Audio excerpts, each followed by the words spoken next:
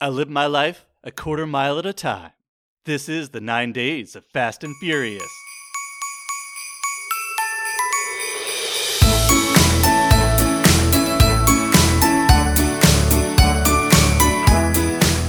Welcome to the 9 days of Fast and Furious, Monkey Off My Backlog's first limited series. I'm your host, Sam Morris. With me is Tessa Suela and our special guest, friend of the pod, Martha Petraszewski of Four Nations Report and Martha and Colby Grow Up. Listen to how I did that like I know your last name. That was really good. I'm really impressed. Before we go any further, because Tessa keeps insisting that it's the season for it, let's talk a little bit about holiday spirit. Martha, what are you doing to get in the spirit? So far, I haven't checked it in a couple days, but I'm at about like 15 to 17 Christmas movies since October 30th. So I've been going pretty hard on that, which is like basically almost one every other day at this point. So it's been a lot. I just felt that we needed a little bit of extra cheer. Thanksgiving is not my favorite holiday, but just the Christmas movies are. I watched Love Actually for the first time this year. We'll probably watch it at least one more time. And I made these really cute cards. And as I'm realizing this, I have to send you guys some. But I made these Christmas cards to send to my friends. So I've been doing like little things like that just to get in the spirit. And then I'm taking a cocktail holiday class this Saturday. Holiday cocktail class. So we're doing like the thing, I guess. Well, so we had a whole conversation with Colby on our first episode about Christmas movies. What have been your favorite Christmas movies that you have watched so far this year? Oh, yeah. He's doing his little project, isn't he? Well, for Colby, for the Pop Cultures podcast that Colby and I are doing, we watched all of the 3 Santa Clauses. My voice just gave out there. We watched the last 3 Santa Clauses, or the only 3. I want to say those are like some of my favorites because it was just sort of as I was growing up, like these are the movies that I watched. But out of the new ones this year that I've seen, we'll stick with the new ones. I love The Princess Switch 2, Switched Again. And then I also loved Midnight at the Magnolia, which is more holiday than Christmas. And of course, Love Actually is an all-time fave. Speaking of all-time faves, top 3 Christmas movies of all time. Of all time? All time. Oh, boy. Okay, give me a sec. For sure The Holiday, for sure Love Actually. So those are the top 2. If I had to pick...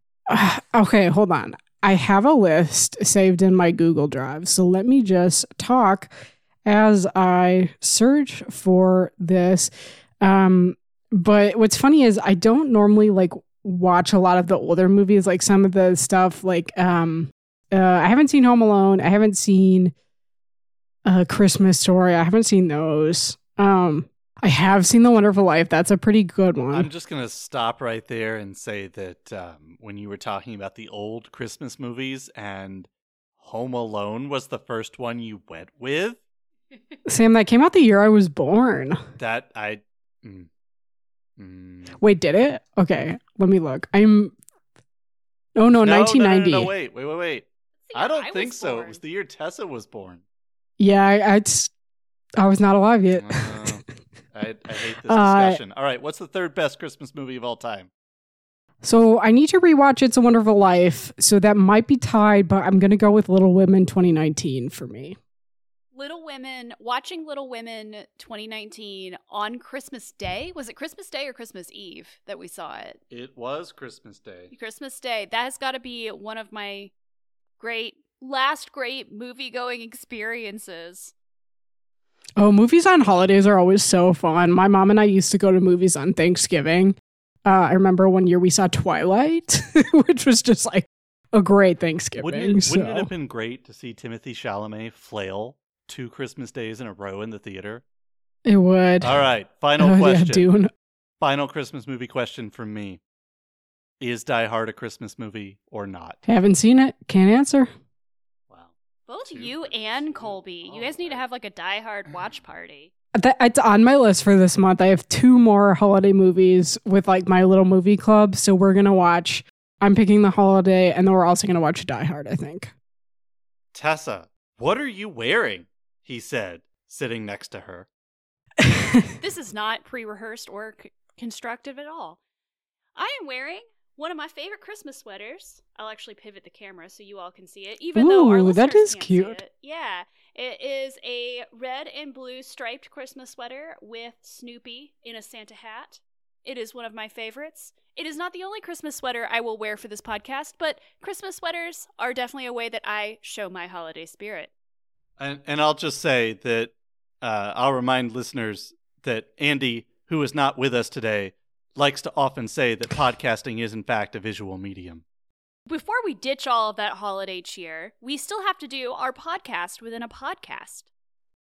Our podcast within a podcast is Sam's Holiday Cocktail. Sam, what are you drinking tonight, and how could we make it? Tonight's cocktail is the Applejack Sazerac. It's fun to say. Ooh, Not necessarily as fun to drink yet.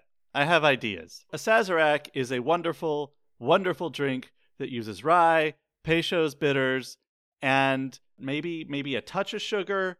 But the important thing is the absinthe rinse in the glass. The Applejack Sazerac takes the rye out and puts Applejack brandy in its place. This is where we start to get a little tricky. So you're going to take 2 ounces of Applejack, put it in a mixing glass with some ice. You're going to throw in the Peychaud's bitters just like you normally would. Give it 2 to 3 shakes, or if you're me, a couple more.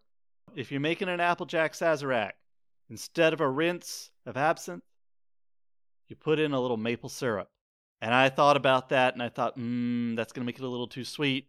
What if we keep the absinthe, the rinse, in the glass? So I did it.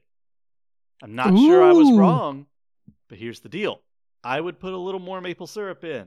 I thought it sounded weird, so I only put a splash in, but you should probably put something like 1/3 of an ounce in. So 2 ounces Applejack brandy, 3 splashes of Peychaud's bitters, maybe 1/3 of an ounce of maple syrup. You stir that around, you straight it into the glass. The glass can be rinsed in absinthe at your discretion. Absinthe is a wonderful thing, and that's how you make that. Isn't absinthe illegal? It is not. It is not illegal, and it is no longer hallucinogenic. It never was. It is not like the drink that you'll see in Moulin Rouge. It will mess you up, as I can attest. However, it is not like the drink in Moulin Rouge that they are the Green Fairy. It's not quite like that. This has been a podcast within a podcast. Sam's Holiday Cocktail. Code MONKEY10 for 10% off your next order at samscocktails.com. All right, Tessa. This is normally the part of the podcast where you would summarize Tokyo Drift. Speaking of spirits and holiday spirits. Oh God. Ooh. Oh. Hello. I am here from beyond the world of fatherhood to... Are you with Phil Spector? No. I'm not with that Spectre, but I am with a Spectre. Wait. Blofeld? No. Did we talk too much trash about James Bond yesterday and now Spectre's here? Yeah. No, it's a Spectre of Christmas presents. Yeah, exactly. Oh. This is actually the Spectre of those Corona bottles that were not in this movie, if I remember correctly. That is correct. I really quickly wanted to just come in here and tell you not only all about Tokyo Drift really quick, but also the fact that I haven't seen this movie since May of 2006 or maybe June of 2006 when it was in theaters. So what's your best summary? What's your best memory of this All film? right, listen up. First of all, you got the star of the show, my man, Little Bow Wow, as an amazing runaway performance that no one expected after all the weird stuff, I believe, with Nickelodeon at the time. Anyway, Little Bow Wow's up there. He's awesome. I forgot the main guy's name. I think he's played by Lucas Black. Lucas Black. Yes, there we go. Lucas Black is the... It doesn't matter. All the white guys in this film have generic white guy names. It's true. Except for... Right. He's almost in this Mr. Miyagi relationship with a guy named Han.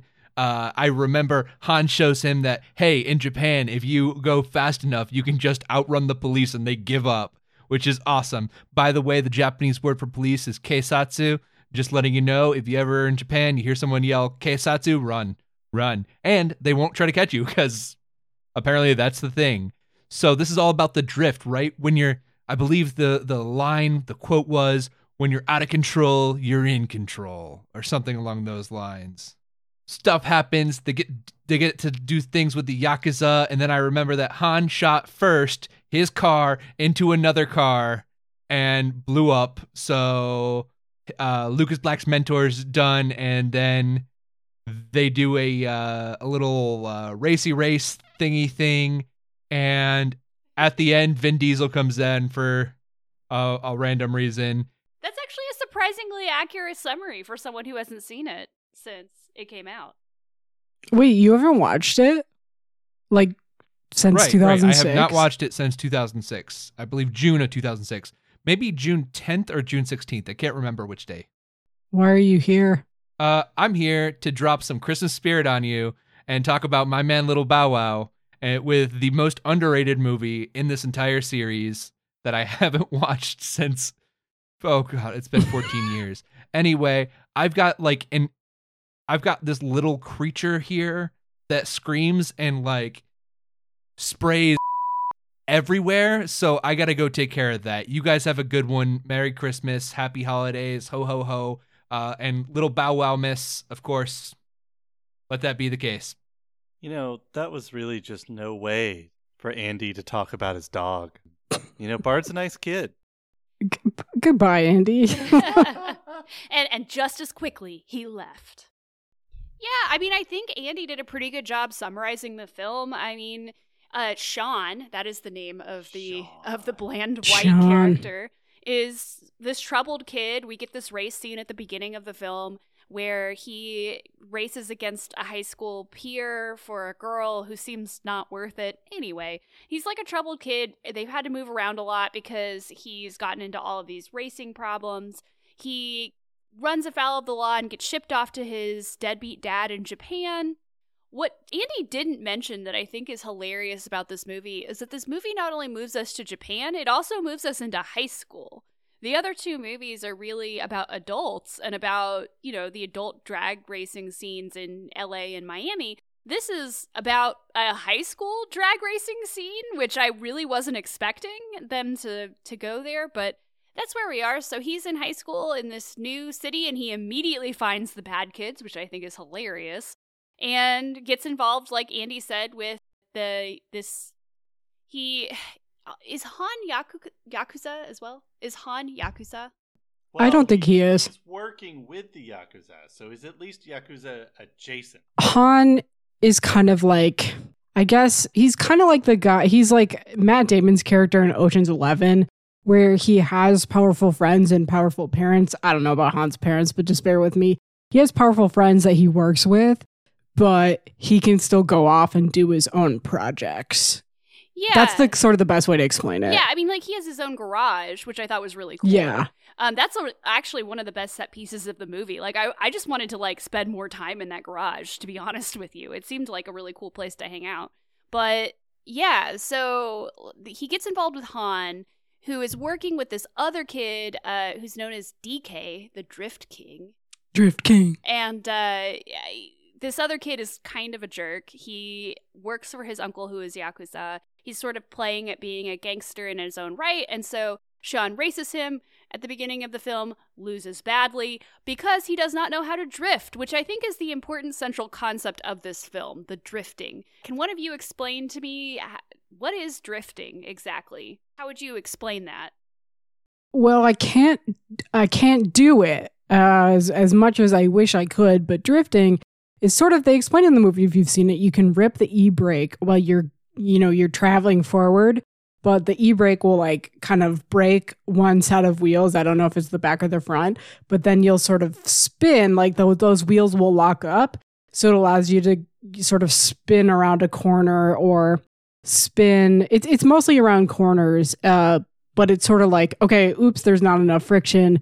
We're going to drift as we're trying to figure out what's happening to the car. Yeah, I mean, like, I don't know anything about cars, as you know, if you've listened to the other 2 episodes of this podcast. But to me, it seemed like kind of like leaning into the spin a little bit. Like, instead of resisting the spin, you're sort of just like going with it. It's okay. So I know you guys live in the South, but have you ever driven in snow, like heavy snow? Yes, I grew up in Kansas. So Okay, I have perfect. before. So it's kind of like that when you are trying to brake at a stop sign, let's say, and the snow, it's just a little bit icy. You kind of like fishtail out. It's like that, but at a much higher speed. And the intention is to spin out and not like stop, which is what you would do at a stop sign.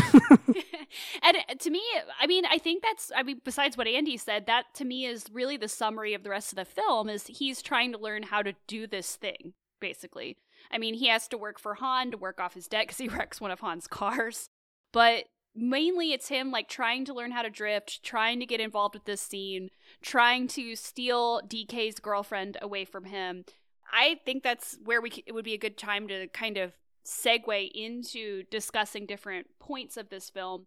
To me, I found the female character in this to be a repetition of the female characters in the other 2 films that we've seen so far.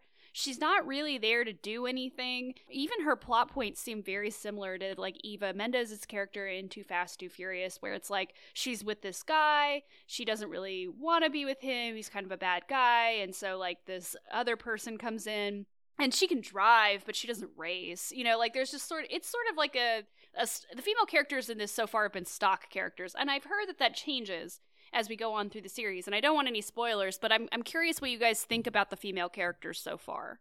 So, based on the first movie, I would say you can kind of tell that Michelle Rodriguez is sort of the focal point. She's not in 2, I believe she's not in this movie. But yeah, I mean, I think this series in these first 3 movies do have sort of a female character problem. It's very male dominated. I mean, that's sort of when you think of like typical masculinity, you're like cars, girls, drugs. Like that's sort of the brand that they went for in these first 3 movies. I think they sort of figured it out after this and made it less, emphasis on all of that. But yeah, it's kind of like boring to me. I don't even know the woman's name, and I've seen this movie like maybe 10 times. I just always forget it. So I just feel like it's a pretty forgettable character. I think they could have done a better job. And I don't like, I mean, in this one, she did drive cars. They do have that like nice little drifting scene down the mountain. But I think they could have made her more like into a stronger character and not like, ooh, I'm DK's girlfriend. Like, what do I know? Sort of thing. Yeah, I feel like in every single film we've seen so far, maybe not Too Fast, Too Furious, but in Too Fast, Too Furious, we get Suki, who is the female race car driver, although we talked about how she sort of plays the girlfriend character for the rest of the film. But even in the first movie, we got this like really perfunctory, like, oh, Jordana Brewster's character can drive too. Like, like this one scene where she drives. So that's something that I noticed in this film too. I'm like, all right, let's get to the actual good stuff with female characters here. What did you think, Sam? What struck you about this film? As I mentioned on the first episode, this was the first Fast and Furious movie that I saw. The first time that I saw it, I believe I turned the channel just pretty much as soon as he arrived in Japan. So the first time that I saw it all the way through, a little while later, I saw those beginning scenes with Home Improvement Kid, and I just hated it. It makes a good case for not caring about backstory and just putting us in, which we've complained about, not knowing, like Brian's, backstory or anything. And we talked about how that's a weakness. It's actually a weakness that we get it here. But I remember getting back on the plane. So I have 2 very distinct memories of getting back on the plane and coming home from Japan in January of 96. The first one is they showed the Nicole Kidman movie To Die For on the plane. And I just remember he was from Seattle. And I just remember like he was several rows up in the plane. And as soon as the movie was over, he just looked back and just mouthed, I can't repeat the words on this podcast, but just mouthed it back. And I'm like, I just shrugged back at him like, this is our introduction back into American culture. What is this? Anyway, And the second one I have is just hearing about all the cool things that everybody else did, because everybody who was in the exchange program from America, so who was on the flight back with us, had been in bigger cities like Tokyo or Osaka. And I was in smack dab in the middle of the Northern Island in an extremely rural area. I had no exposure to anything remotely resembling anything you see in this movie. And it's not too soon to talk about it anymore. It was for a long time. It definitely was when I saw this movie at first. But it just, every time I see these scenes, I just, not the Yakuza stuff, not the street racing stuff, obviously, but just seeing all the lights and the signs and the busyness and the shops and the pachinko parlors, the restaurants, the vending machines, I definitely miss it. I missed it when I was living there because I wasn't anywhere near it. But the times that I've been through Tokyo, for example, it's just so nice. It was nice seeing a movie there. It's like how I feel watching Lost in Translation. I just really like spending more time in that, location. And so the movie's good, but I really like seeing the stuff shot there. I have a question for both of you. What so far? So we've watched 3 movies and they've been in 3 different locations: LA, Miami, Tokyo. Which has been the best setting for this so far? I think that is maybe a 2-part question, for me at least, because I think the third one, Tokyo Drift, is my favorite so far out of the ones that you guys have seen. Is it the best for street racing? I don't know. I don't know if it's like that believable. Maybe, I don't know. I've never been to Tokyo, but I think like authentically Miami rings true of street racing for me. I do not know why. I've never been to Miami, but that's just like, it sort of speaks to like, I don't know, because you get like Tyrese in that movie, and what am I even trying to say? I don't know, but I think like Miami is probably, I would get more of the street racing vibe than I would LA, even though they do go back to LA in later movies, or Japan. Yeah, I mean, and do we think this has to do with Justin Lin taking over the directorship? Justin Lin has directed a lot of these movies. We've talked about this before. He comes in, takes over this movie, and then immediately moves us to Japan. And as we were watching this, Sam made a really excellent point about how this movie inverts what happens in the first couple of movies in terms of the cars. Do you remember the point you made? In the first Fast and Furious movie, we get the I will refer to them as toy cars, as a couple of people have so far in the series. We get the tuned up Hondas, Mitsubishis, Suzuki cars, right? The toy cars. And then Dom reveals the Charger, the American muscle, right? And so in Too Fast, Too Furious, we again start off with the toy cars, and then American muscle. They win the 2 cars off of the goons, right? This is an inversion of that, where Sean comes to Tokyo and laughs at their little toy cars. He calls them toy cars. And so the thing inverts, right? Because it's like, we race in parking garages. Go ahead and try that. Try that with a Charger. See what happens. Now, of course, at the end of the day, we end up mixing cultures. We end up being multicultural. We put the toy car inside the muscle car. If only we could all just work together, the world would be a better place, because this movie is about world peace. I think maybe that's actually what they're trying to do, and it's just weird. But yeah, it does start off with that inversion, and I think it's really interesting. I mean, the whole point of this entire franchise is that American muscle wins. I thought it was family. All the time. Oh, that too. And Coronas. Secondary. No, yeah, family comes later though, but I think it's, I mean, listen, I don't know anything about cars. I've driven the same car for probably 6 years now, 6 or 7 years. And it's a Volkswagen. It's a 2008 Volkswagen. I'm not winning street races in it. It gets me around. It does the job. Do I wish I knew about cars? Absolutely. But Is it a Jetta? That's by not why I any watch the chance? movie. It is a Jetta, yeah. Its name is Shadow. That's it, right? Yeah, that's Doesn't he lose? All right, quick. Show of hands. Raise your hand if you can drive a manual transmission. Listen, I don't want to be called out like that, but here, let me tell you a story about that. If you're listening to this, you can probably guess which one of the three of us raised our hands. Go on, Martha. 'Cause you're old. That's right. No, No, that's right. my dad bought, like, my brother and I a car in high school, and it was manual transmission. So I did learn how to drive it. I just was not good at it. So, like, technically, I probably could drive it if I was forced to. The hills freaked me out. I couldn't do the hills. I would just roll back, and I'm like, oh my god, clutch. Yeah. That's my story. Fun fact, not only was the car that I learned to drive on a manual transmission, it did not have any NOS, but it had turbo. So I learned. Ooh.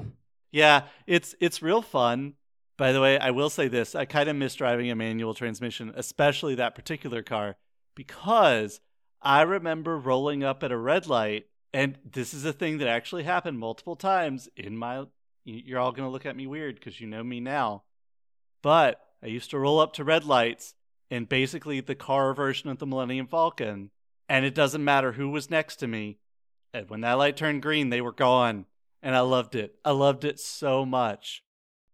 I will say this franchise, so what I've seen of it so far, has made me not more interested in cars. Like, I'm not going to, like, go and become, like, someone who's, like, really into cars now, but it kind of made me feel like, okay, like, this subject is way more interesting than I probably would have thought beforehand. Like, it made me, I don't know, like, watching this is not as boring, I guess, as I was afraid it was going to be. So everybody didn't spend time growing up with their dad in a garage, like, pushing the clutch while he was working on the car? Nobody else? No. Oh, okay. You're old. Good. Well, that's the thing. Like, I see these movies, and every time I see them working on cars, like, I don't know how to do any of this.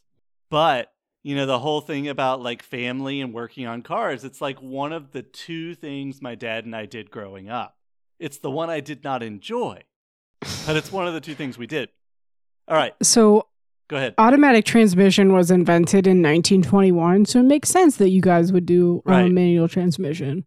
Right. I'm never going to stop making old jokes. No, you shouldn't. And here's why, because I deserve it. Quick question. Better movie, Too Fast or Tokyo Drift? This one.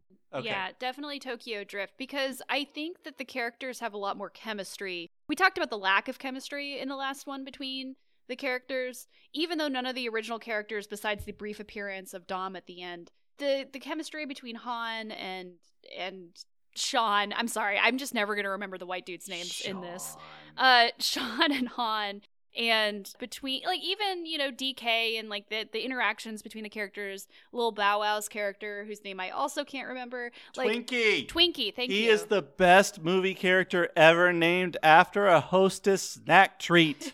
And it is Bow Wow, not Little Bow Wow. Like, I believe that all of these characters have their motivations for being here, for being part of it. Like, I you know, this didn't try to be a Bond movie, which was kind of what Too Fast, Too Furious was trying to be. Like, it was just a little movie about racing in Tokyo, and it made sense to me in that context. And I also think the action sequences were better, even though there were no car pranks.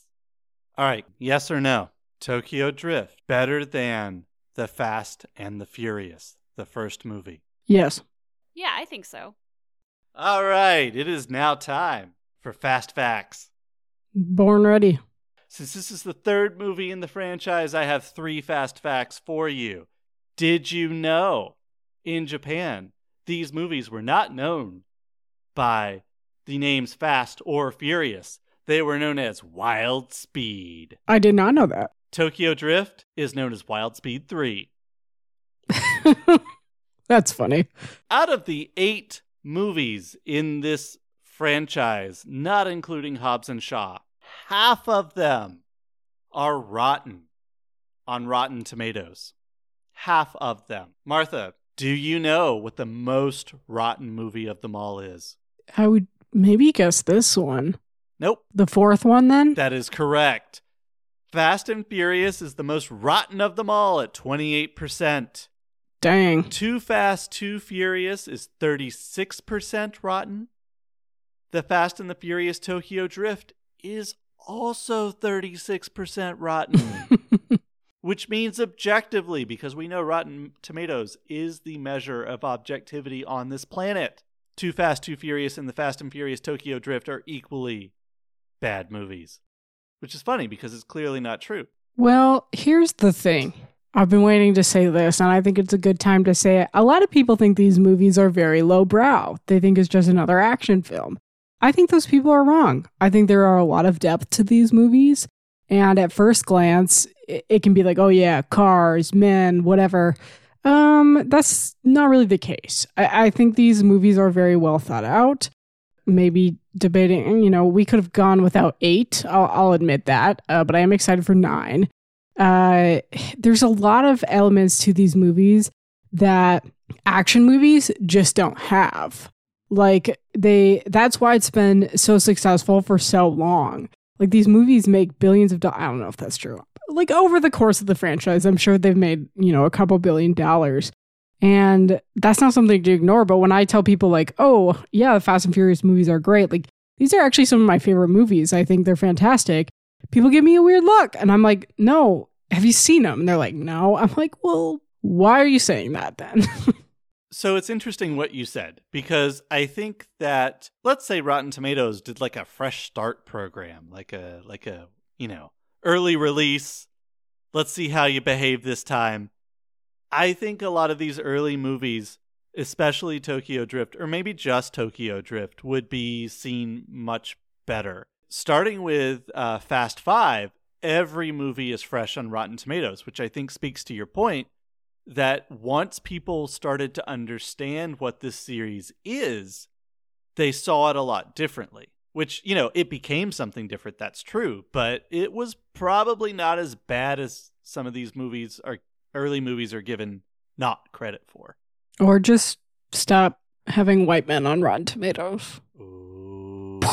Tessa, you hadn't seen any of these movies before the start of the podcast. I know that you have feelings about this. As the first timer, tell us about it. I mean, I'll admit that I probably was a person who believed the stereotypes that Martha was talking about in terms of this is just hyper masculine, which it is. At least the movies we've seen so far, we can talk about the hyper masculine gaze in these movies. But, I just kind of thought like, oh, these are just like, I don't know why, but I always kind of associated them with the Expendables, like this like very like male heavy, like, oh, this is just a bunch of dumb like action movies that I don't really care about. And as I've said on Twitter and elsewhere, my only real experience with these movies, I've managed to remain spoiler free somehow over the last 20 years, but and maybe it's just because I wasn't paying attention. But, my only real exposure to these movies is that every couple of years, another trailer would come out and, somebody would be doing something in a car that was progressively more and more fantastic. And I would just be like, this is just about, the weird things they can do in cars. And that's what these movies are about. But I've actually, and I know you've said that it gets that way at some point, or it becomes something else at some point. But I have to say, with the exception of Too Fast, Too Furious, which is objectively kind of a bad movie, I've really liked these 3 so far. I really enjoyed the first one more than I thought I did. I've enjoyed this one too. And honestly, I've enjoyed what Justin Lin has done with the third one more than I have the other 2, just because I think Justin Lin is a really good filmmaker. So I'm excited to see what he does with the other ones. And just to add on to that, I'm very curious to see what you will think of the 6th movie and what they can do in cars. Sam knows what I'm talking about. I do. So our last fast fact, Vin Diesel, power player, power Hollywood player. As you know, he did not appear in Too Fast, Too Furious, even though Universal prepared an entire script for him just in case. He showed up in the 3rd movie to save the franchise. Tokyo Drift tested poorly, so they came to him and begged him, can we put you in a scene at the end of the movie to get people jazzed? And he said, you know what? You can. and I won't even take payment for it, but I get the rights to Riddick. And they gave it to him. That's pretty cool. Which, if you haven't seen, my familiarity with Vin Diesel is not from these movies. It's from the Pitch Black Riddick movies. And if you haven't seen those, I highly suggest that you do. They're actually, I think, pretty good as well. Maybe not the third one, but the first two, I think, are really interesting to talk about. I will say also, this scene at the end answered a question that Colby had in the first episode. Colby asked us in the first episode if Vin Diesel's character is supposed to be white. And we had a little conversation about that because we weren't sure. When he shows up in the third film, in Tokyo Drift, the music that's playing, like the entire film, the music that's been playing has been sort of this new metal. It's been Kid Rock. It's been these Japanese, techno beats, which have been really interesting. But when Vin Diesel shows up at the end, it's a Latinx beat that's playing. And so I think that's supposed to answer our question that he isn't actually white, that he's supposed to be playing a Latinx character. That's just something I found interesting. It's very funny to me because I wouldn't call, Vin Diesel is obviously the brains behind this franchise, or maybe not the brains, but the backbone. He is Fast and Furious. Mm-hmm. I wouldn't call him my favorite character, though. So I think we're going to need to revisit this. I just need to guest on all of these podcasts, actually, and then we can discuss. All right. We've had the fast facts. Let's have some Furious stats. And by the way, the key word for all of these stats is underperforming. The budget for this film was $85 million. So we are moving up and up in terms of budget. But the opening weekend domestic, just under 24 million. Underwhelming. Total box office is 158. So that is less than double its original budget. Too Fast tripled the budget with box office take. So there you go. Now, the top 5 weekend for the opening weekend for Tokyo Drift. A movie about cars won the box office that week. Pixar's Cars. It was not Tokyo Drift. Cars took the top box office spot that weekend. 2, 3, and 4 that weekend were new releases.